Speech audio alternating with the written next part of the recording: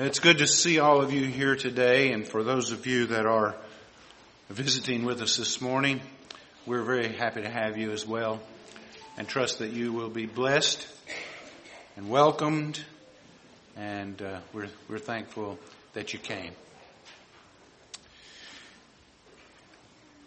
I'd like for you to turn with me to the Gospel of John. John's Gospel, that's the fourth book of the New Testament: Matthew, Mark, Luke, John.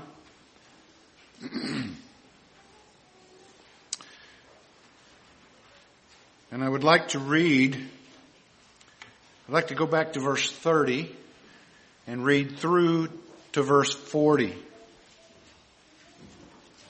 We're certainly not going to cover all of that this morning, but I want to set up the context.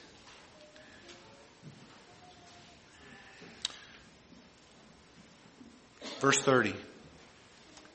So they said to him, "What sign do you do that we may see and believe you? What work do you perform? Our fathers ate manna in the wilderness. As it is written, He gave them bread from heaven to eat." Jesus then said to them, "Truly, truly, I say to you, it was not Moses who gave you the bread from heaven, but my Father gives you the true bread from heaven. For the bread of God is He who comes down from heaven and gives life to the world." They said to him, "Sir, give us this bread always." Jesus said to them, "I am the bread of life. Whoever comes to me shall not hunger, and whoever believes in me shall never thirst. But I said to you that you have seen me, and yet you do not believe. All that the Father gives me will come to me, and whoever comes to me I will never cast out. For I have come down from heaven not to do my own will, but the will of Him who sent me. And this is the will of Him who sent me, that I should lose nothing of all that He has given me, but raise it up on the last day. For this is the will of my Father, that everyone who looks on the Son and believes in Him should have eternal life, and I will raise him up on the last day." This is the Word of God. Let's pray together, shall we? Our Heavenly Father, we come to you this morning, having come to worship you in song, in prayer, in our giving, and now we worship you in the reading and preaching of your word. This is such an important passage. And so I pray this morning that you would push back all distraction, that you would cause each one to focus upon your word, that it might speak to their hearts, that they might understand the great salvation that you have afforded to save us from our sin and the punishment that comes with it. And so I pray, Lord, your blessing. Do your work, I pray, in hearts. In Jesus' name, amen. The passage before us this morning is the beginning of a very important section that has great doctrinal importance. This is the teaching of the Lord Jesus Christ, who was the greatest preacher that ever lived.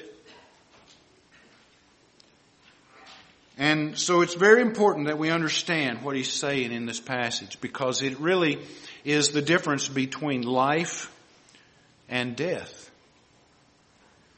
Now, we established last week from Ephesians chapter 2, verses 1 to 3, that all people on the face of the earth are born spiritually dead and are incapable of seeing, hearing, or otherwise responding to anything spiritual as it relates to God. That's what the Scriptures teach. Mankind is dead in their trespasses and sins, and there is no response that they could give toward God in their dead, spiritually dead condition. Spiritual death that everyone is born with ends in judgment and eternal punishment for those who refuse God's gift of life through His Son, Jesus Christ.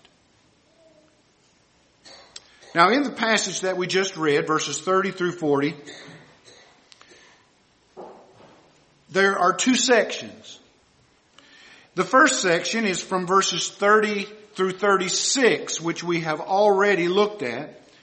And we see there that Jesus offers life, the gift of eternal life, to these people who had gathered at the synagogue in Capernaum.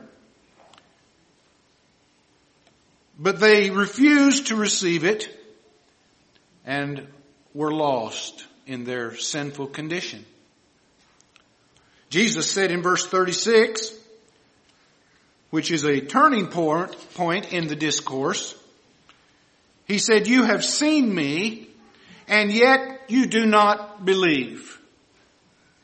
You saw all that I did. You saw the miracles that I performed. You saw the bread that I gave you to eat, and yet you do not believe." That places the responsibility for their unbelief directly upon them. They are responsible, and God will hold them responsible for not believing in Christ Jesus. The blame of their lostness is on their heads. So we have human responsibility clearly stated. They were responsible to believe, accountable before God, but all they wanted was to satisfy their senses. They were not interested in the saving of their souls. Unless physical sight is joined with spiritual enlightenment, it profits nothing. It accomplishes nothing. And even though Jesus had done many miracles, performed many signs with His divine power, they in themselves were not able to save their souls from sin.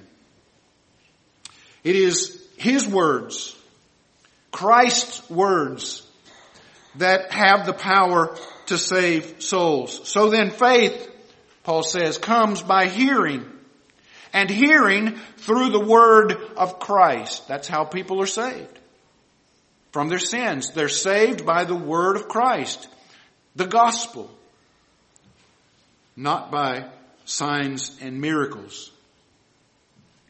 So how could these men, these people who were in the synagogue that day, how could they, who were schooled in all of the Old Testament scriptures, stand before the very creator of the world, the one which the scriptures foretold would come, and not believe? It is because of the deadness and darkness of the lost human soul that this happens. You've seen it, and I've seen it.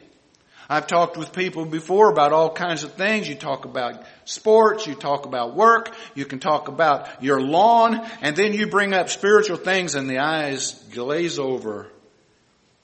And there's no light there. They're just not in tune. They don't want to hear it. They don't understand it because they can't understand it. They're oblivious to it.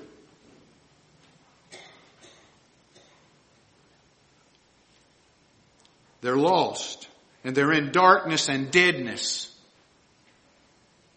There are people in every age, however, of human existence who in their own pride have rejected Christ simply because He does not fit their idea of a Messiah or a Savior. They want a different kind of Savior. This was the problem with the Jews. They wanted a Messiah that would come in and stamp out Rome and set Israel up as a kingdom to rule over the nations of the world. That's what they were looking for. And Jesus came not as that kind of Messiah.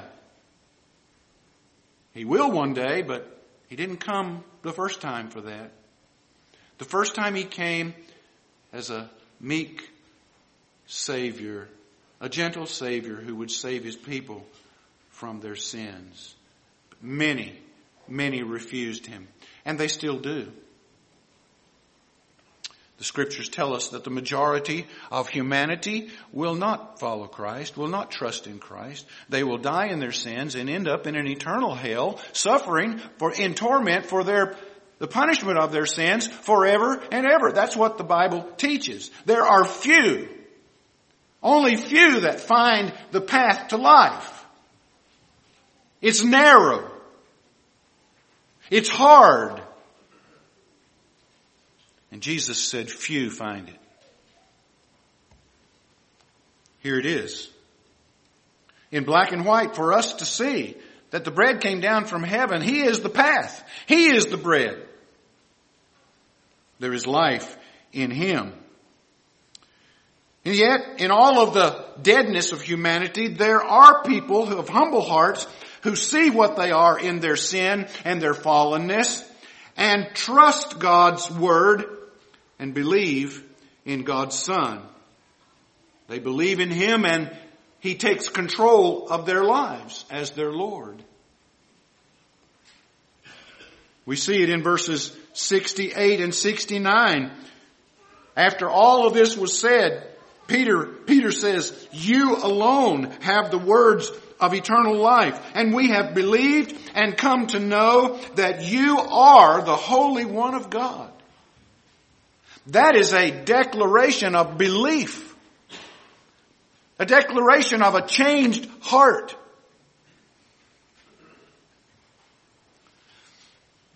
Now what follows, verse 36, verses 37 to 40 is the second part of this passage, are some of the most wonderful and yet some of the most baffling statements of all Scripture. They are paradoxically linked to what is for some the most encouraging words of Scripture, as well as some of the most dreaded and fought against words of Scripture. Years ago, when I first started preaching, probably for the first 10 years, I would not have touched these verses. I would have just jumped right over them. They're just too hard. But that does a great injustice to the Word of God. God has given us all of His Word, the full counsel of His Word, and therefore we must deal with them.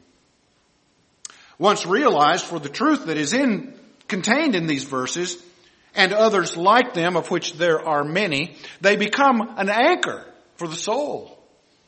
They become a foundation to stand upon that does not sink. They become an assurance of God's working rather than our own working. They stress both the sovereignty of God against the responsibility of man found in the previous section. Jesus was not discouraged, nor was He dissuaded from the mission that the Father had given Him to accomplish, for it was rooted in the sovereignty of God. It could not fail. There's no way it would fail. Satan tried to stamp it out through all of history, and Satan failed. God sent forth His Son, made of a woman, made under the law. At the fullness of time He did this.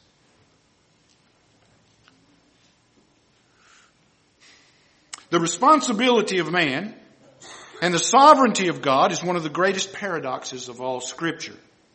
It is described from many as two parallel lines that merge or intersect in the future of eternity. But we all know that parallel lines, ever how far they are apart from one another, are always parallel. They never intersect. At least, that's the way we comprehend it in our physical universe. The point here is that these two things, the sovereignty of God over all humanity and the responsibility of man, are both biblical truths that are separate from one another and must be believed as true. I cannot explain to you how man is responsible to believe, and yet God is sovereign over all the believing and the unbelieving. I can't explain that to you. And I don't know anyone who can. But they're both taught in Scripture, and they are both to be believed as true.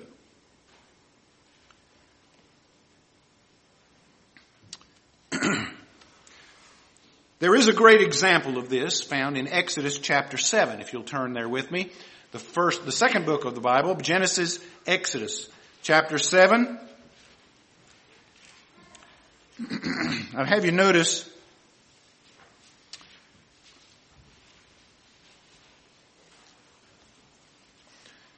beginning at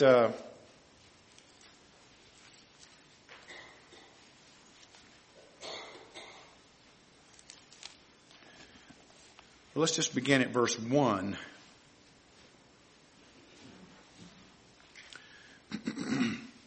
And we'll read through verse 4. And the Lord said to Moses, "See, I have made you like God to Pharaoh, and your brother Aaron shall be your prophet. You shall speak all that I command to you, and your brother Aaron shall tell Pharaoh to let the people of Israel go out of his land. But I will harden Pharaoh's heart, and though I multiply my signs and wonders in the land of Egypt, Pharaoh will not listen to you. Then I will lay my hand on Egypt and bring my host and my people Israel out of the land of Egypt by great acts and of judgment." Notice in verse 2, he says, "You shall speak all that I command you. And your brother Aaron shall tell Pharaoh." Now the reason Aaron spoke was because Moses had a stuttering problem. He wasn't eloquent in speech. So God said, okay, well then you can take Aaron along. He can be your spokesman, your prophet. And so he said, tell Pharaoh to let the people of Israel go out of his land. So God, excuse me, God commands that Aaron tell Pharaoh to let the people go. So Aaron speaks these words to Pharaoh. He is commanding Pharaoh from God's viewpoint. So it's the same as Pharaoh being commanded by God himself. It's the same today. When we look into the Scripture and we see God's commands, God is commanding certain things. But there are many who do not obey God's command. Now notice, verse 3. You say these words to Pharaoh, but I, God, am going to harden Pharaoh's heart. And though I multiply my signs and wonders in the land of Egypt, Pharaoh will not listen to you. I'm going to cause all kinds of terrible things to happen in Egypt. But I'm going to harden Pharaoh's heart so that he does not listen to what you say. God did that. It wasn't Pharaoh that did that.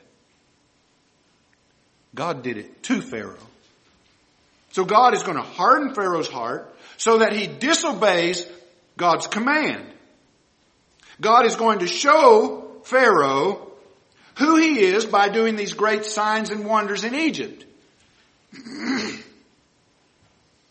Notice the next part. Then I will lay my hand on Egypt and bring my host and my people, the children of Israel, out of the land of Egypt by great acts of judgment. Now wait a minute, God. Isn't that kind of unfair? Isn't it kind of unfair for you to command Pharaoh to do something and then harden his heart so that he doesn't do it and then punish him because he didn't do it? Isn't that kind of unfair? But you see, folks, it's not a matter of fairness. Fairness doesn't enter into it at all. It's a matter of God acting and being God. God can do all that He wills to do. Let's follow on. So God hardens Pharaoh's heart so that he refuses to obey. And now God is going to judge Pharaoh for that for which his heart was hardened. God delivers His people from Egypt and judges Pharaoh and the Egyptians for their acts of defiance for which they are responsible. So even though God hardened Pharaoh's heart, Pharaoh is still responsible for his actions. The Scriptures do not see God's sovereignty over Pharaoh in hardening his heart as destroying Pharaoh's moral accountability. He is still accountable. So is God unjust to act this way? Is God wrong in commanding something and then punishing the command for which He hardened the heart? No, He's not. Deuteronomy chapter 32 verse 4. Our God, the rock, His work is perfect. All His ways are justice. A God of faithfulness and without iniquity, just and upright is He. He's that way in all His works. Whether He extends mercy to a sinner or whether He hardens a sinner, He is just and He is upright in all His works.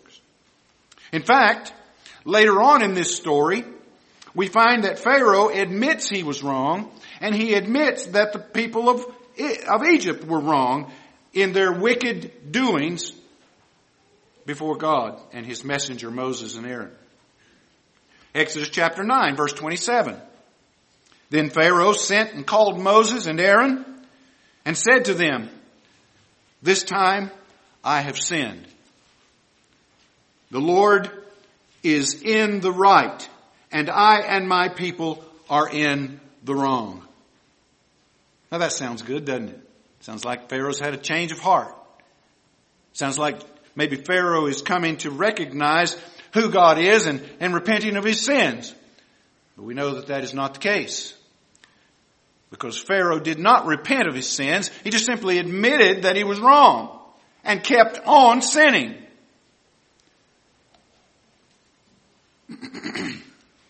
Romans chapter 9 verses 17 and 18. For the Scripture says to Pharaoh, this is Paul writing about this very incident.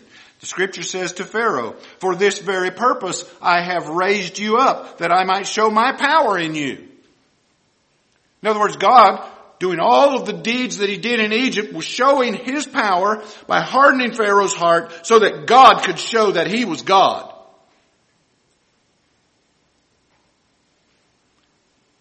And that my name might be proclaimed in all the earth. So then, verse 18, so then He has mercy on whomever He wills, and He hardens whomever He wills. I don't know how much more plain you can get. God is God, and man is man. And man has no right to point the finger in God's face and say you were unfair. That will not hold up in His courtroom. God is sovereign, and man is responsible. Now that's the introduction. I want you to see, now we're going to look at this passage. We're going to tear it apart piece by piece And so this morning we're only going to get that first phrase of verse 37 as our subject this morning, as our text, where Jesus says, "All that the Father gives me will come to me." So let's look at it. There are 5 eternal truths that our Lord declares in this passage, verses 37 to 40. And this is where we'll be for the next few weeks in this part of the passage. We could call them 5 statements of God's sovereign work. Here they are. I mentioned them last week briefly, and I'm just going to mention them briefly here because we're going to take each one and look at them separately as we go through. Number 1, those whom the Father gave to Christ will come to Him. That's number 1, verse 37a. Second, those who come to Him will be certain to be welcomed. Verse 37b. Verse 38, His reason for appearing among men was to do the Father's will. Number 4, the Father's will was the preservation of those whom He had given to His Son. Verse 39. And last of all, this preservation of those given is the guarantee of eternal life to those who believe, which are sealed, which this whole thing is sealed by the resurrection of Christ and His raising of those same people on the last day. Now there's a lot there. So let's look at this first phrase. And there are two elements here in the declaration. There's the divine element of the choice and will of the Father carried out in the purpose and power of the Son. That's the first thing. The second is the element of beholding Him or coming to Him or looking upon Him and believing. And all of those terms are synonymous. So let's dissect it. And when we do this, I would ask that you would put aside any of your biased presuppositional understandings of this whole thing between the sovereignty of God and the responsibility of man aside. And let's just take Scripture for what it says, with no outside interference of beliefs or doctrines that might taint it. All right? It's still a problem today, by the way. That's the problem, is that people just don't take the Scriptures for what they say. They try to read into them things that aren't there. So, here we go. All that the Father gives me will come to me. Whoever comes, I won't cast out. Now, that's a bold statement. It's a statement that could only come from one who has supernatural knowledge of the Father's plan and operation, which the Son had from all eternity past. The Son was there when the Father decreed all that should come to pass, every person that should ever be created, and all that should ever be done. That was all fixed in God's decree from the past. God put it down, and it comes to pass as He decreed it would happen.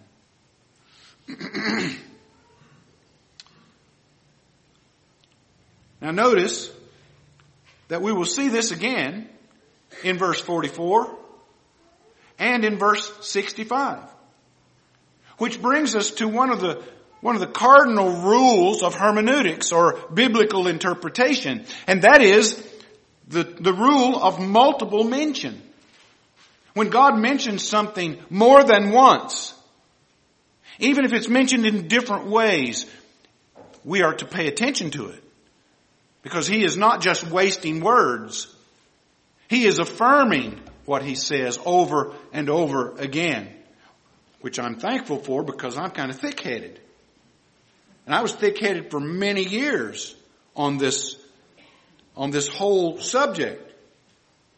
And I argued it from an eisegetical standpoint, taking my presupposition and trying to drive it into what the Scripture said. When I should have been taking the Scripture and tearing it apart and letting it change my thinking.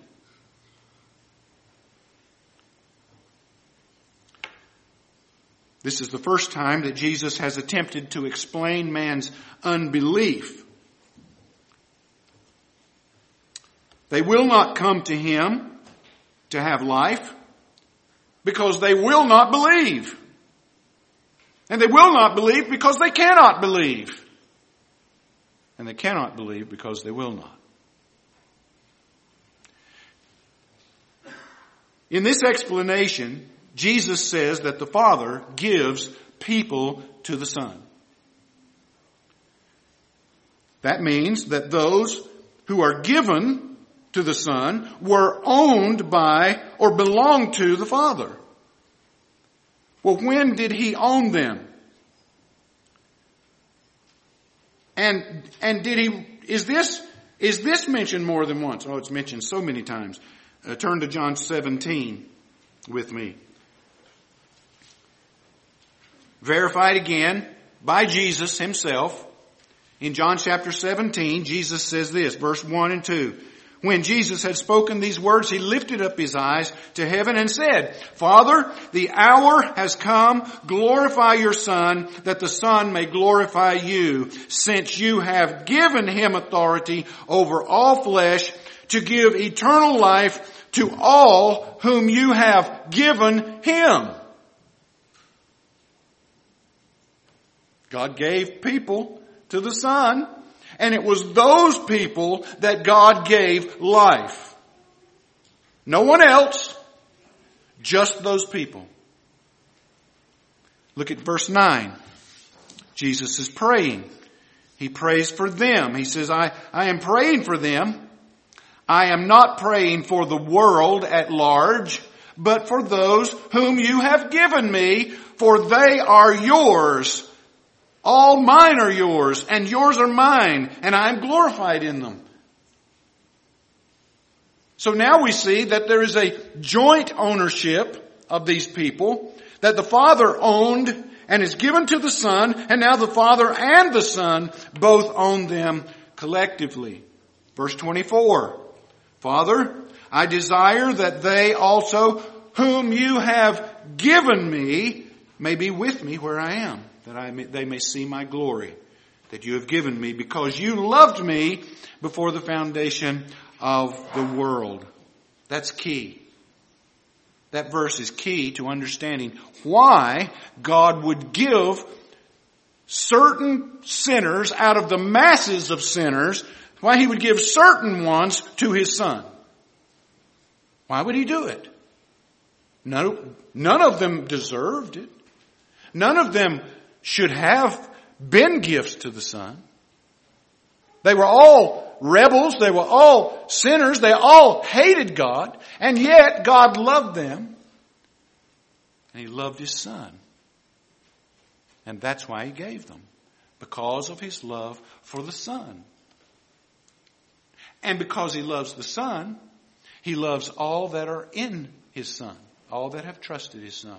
All that believe in the Son.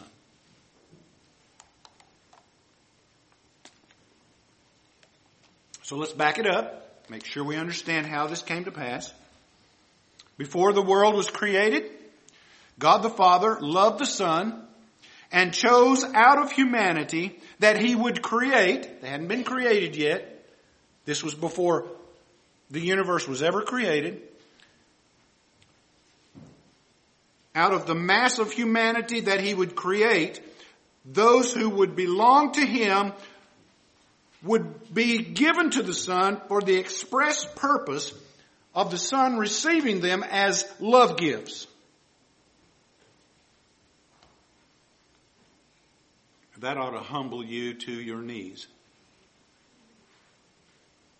That such a sinner as I would be a love gift to the Son of God. I don't understand it.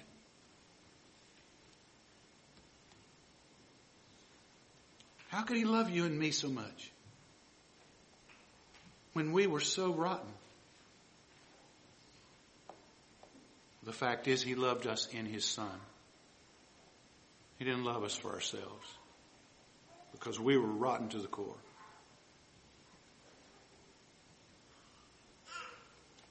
They were his possession from all eternity. Ephesians chapter 1 verse 4. He chose us in him, in Christ, before the foundation of the world, before the creation, that we should be holy and blameless before him. James White correctly says, the giving by the Father to the Son precedes and determines the coming of the person to Christ. And that's exactly what we see here. We see the Father giving people to the Son, and we see those people coming to the Son. But they would not come had they not been given. So this phrase of 10 words in the first part of verse 37 has in it both the doctrine of unconditional election and irresistible grace. And what does that mean? Unconditional election means that there were no conditions placed upon you that you might come to God. No conditions. You couldn't do anything. You couldn't work your way. You didn't have anything that would please him. It is all unconditional, his choosing. The grace part of it is irresistible. Because dead people don't respond to anything. It's by God's grace, by God's mercy. He regenerates the individual. He brings them to life. And he draws them to himself by an irresistible force of grace. That which they do not deserve, he gives them. And they come willingly. When he does this. Now, the action of coming is dependent upon the action of giving. It is not a mere coincidence that you came to Christ. You didn't just wake up one day and say, you know what? I think I'll be a Christian. It doesn't happen that way, folks. Something outside of you has to happen. You have to hear the gospel. You have to be confronted with your sin. You have to be confronted with the fact that you have to repent of your sins and turn from that life and trust in Christ alone to forgive you and make you his own. It's not a coincidence. Think of all the circumstances that could have happened that could have hindered or even derailed your coming to Christ. I can think of so many in my life that could have just completely derailed me from coming to know the Lord. Could have been in a bus accident that night that I was saved, driving from Fairfield, California down to Oakland. Could have been an accident. We could have all been killed. Didn't happen. See, the circumstances are enormous when you begin to think of all that could have happened. But God promises that all he gives the Son will come. It's a guarantee. God does not wait for those who are his to come to him on their own. For if he did, they would never come. They would be content to remain in their sins. I didn't know that I needed Christ. I didn't care. I was happy with living my life the way I wanted to live it. And so were you. It takes a divine work to bring people to the place of recognition of their lostness before God. John writes in chapter 16, "Nevertheless, I tell you the truth," Jesus said. "It is to your advantage that I go away. For if I do not go away, the Helper will not come to you. But if I go, I will send him to you. And when he comes, here's what he's going to do. He is going to convict the world concerning sin and righteousness and judgment." He convicts people of their sins. He shows them the righteousness of Christ. And he shows them that judgment is either on them, their own heads, or it's on Christ, one or the other. So he gives them to his son Jesus and works all the circumstances of their coming to him so that there is not one single one left out. Isn't that great? That means the gospel will absolutely, the preaching of the gospel will absolutely be a success anywhere around the world that it's preached. Because God's not going to lose a single one of those he gave his son. You may be saying to yourself at this point, how do I know if I'm one of them? Have you believed in Jesus Christ for the forgiveness of your sins? Have you come to Jesus Christ in repentance and taken him and following him as your treasure in life? That's how you know.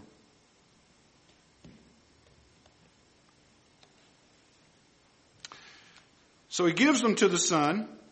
Not one is left out. He saves them all. And remember, according to verse 35, coming to Jesus is equal to believing in Jesus. So pay attention to the order of Jesus' words here. He does not say that because people come to Jesus and believe in him, then God gives them to him. That is not what it says. That's what a lot of people believe. That God sort of looked down through the corridors of time. He saw those that were going to believe, and based on that, he brings them to Christ and gives them to him as gifts. No, that's not what it says. That would place the emphasis clearly in the hands of man. That would make man sovereign in salvation. It is God. It is God who gives them, and then they come believing. Ever since the fall in the garden, God has been bringing those that belong to him to himself through the sacrifice of his Son on the cross. In the Old Testament, it was a looking forward to the cross. In the New Testament, it's looking back to the cross as a historical event. Once it was a future event, and the people of God trusted in the sacrifices that God told them to make as a view to what would happen on the cross. And now that it's happened, we look directly to Christ, who hung on the cross and rose again. Now, their coming to the Son is an absolutely secure thing. It will happen. And the coming is emphasized in the word all. It sees those who come to Christ as a complete collective group. They are made up, however, of individuals who in time trust Christ sometime throughout their life, before death. For some, it's on the day of their death. For others, it's when they're little children. And for others, it's midlife. I once knew a man who I invited to write his name was Mr. Englebright. Mary would remember him. Mr. and Mrs. Englebright. They were in their 80s. Not Christians. Invited them to come on a bus with about 70 children. They came. They rode the bus to church that morning. They went to church and they sat through the sermon. And God opened their hearts and their eyes to see their sin, and they trusted in Christ as their Lord. They became faithful people in their 80s. That don't happen very often, folks. But you see, God's power is not limited to age.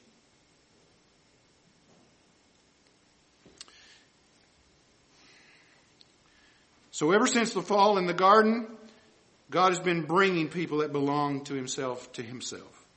It started with Adam and Eve. They came to God. Did they come to God believing? No. You know what they did. They ran and hid. Wrapped themselves with fig leaves. Ran and hid in the brush. God comes along. Adam, where are you? He's cowering. What have you done? Have you eaten of the tree that I told you not to eat from? Yeah. So God, what does God do? Well, Adam can't do anything about this. It's too late for him. So God takes an animal and He kills it.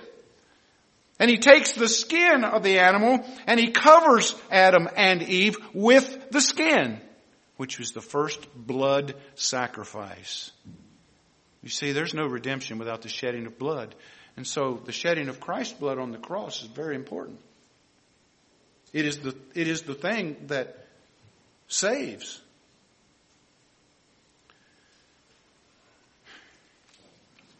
And so He brought them back into relationship with Himself. And He's been doing that ever since that day.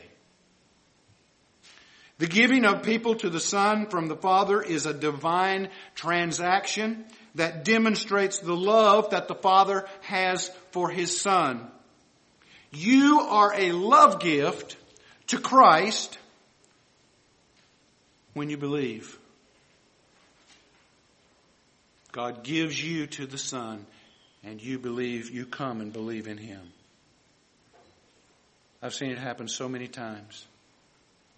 It happened to myself. It happens to everyone who believes. In it there is the forgiveness of sin, and the judgment of God is taken away because Christ took the judgment on Himself in your behalf.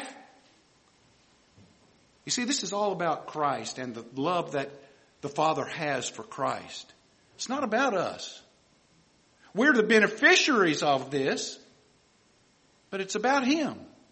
That's why all praise and glory goes to Him in this. Listen to the Scriptures.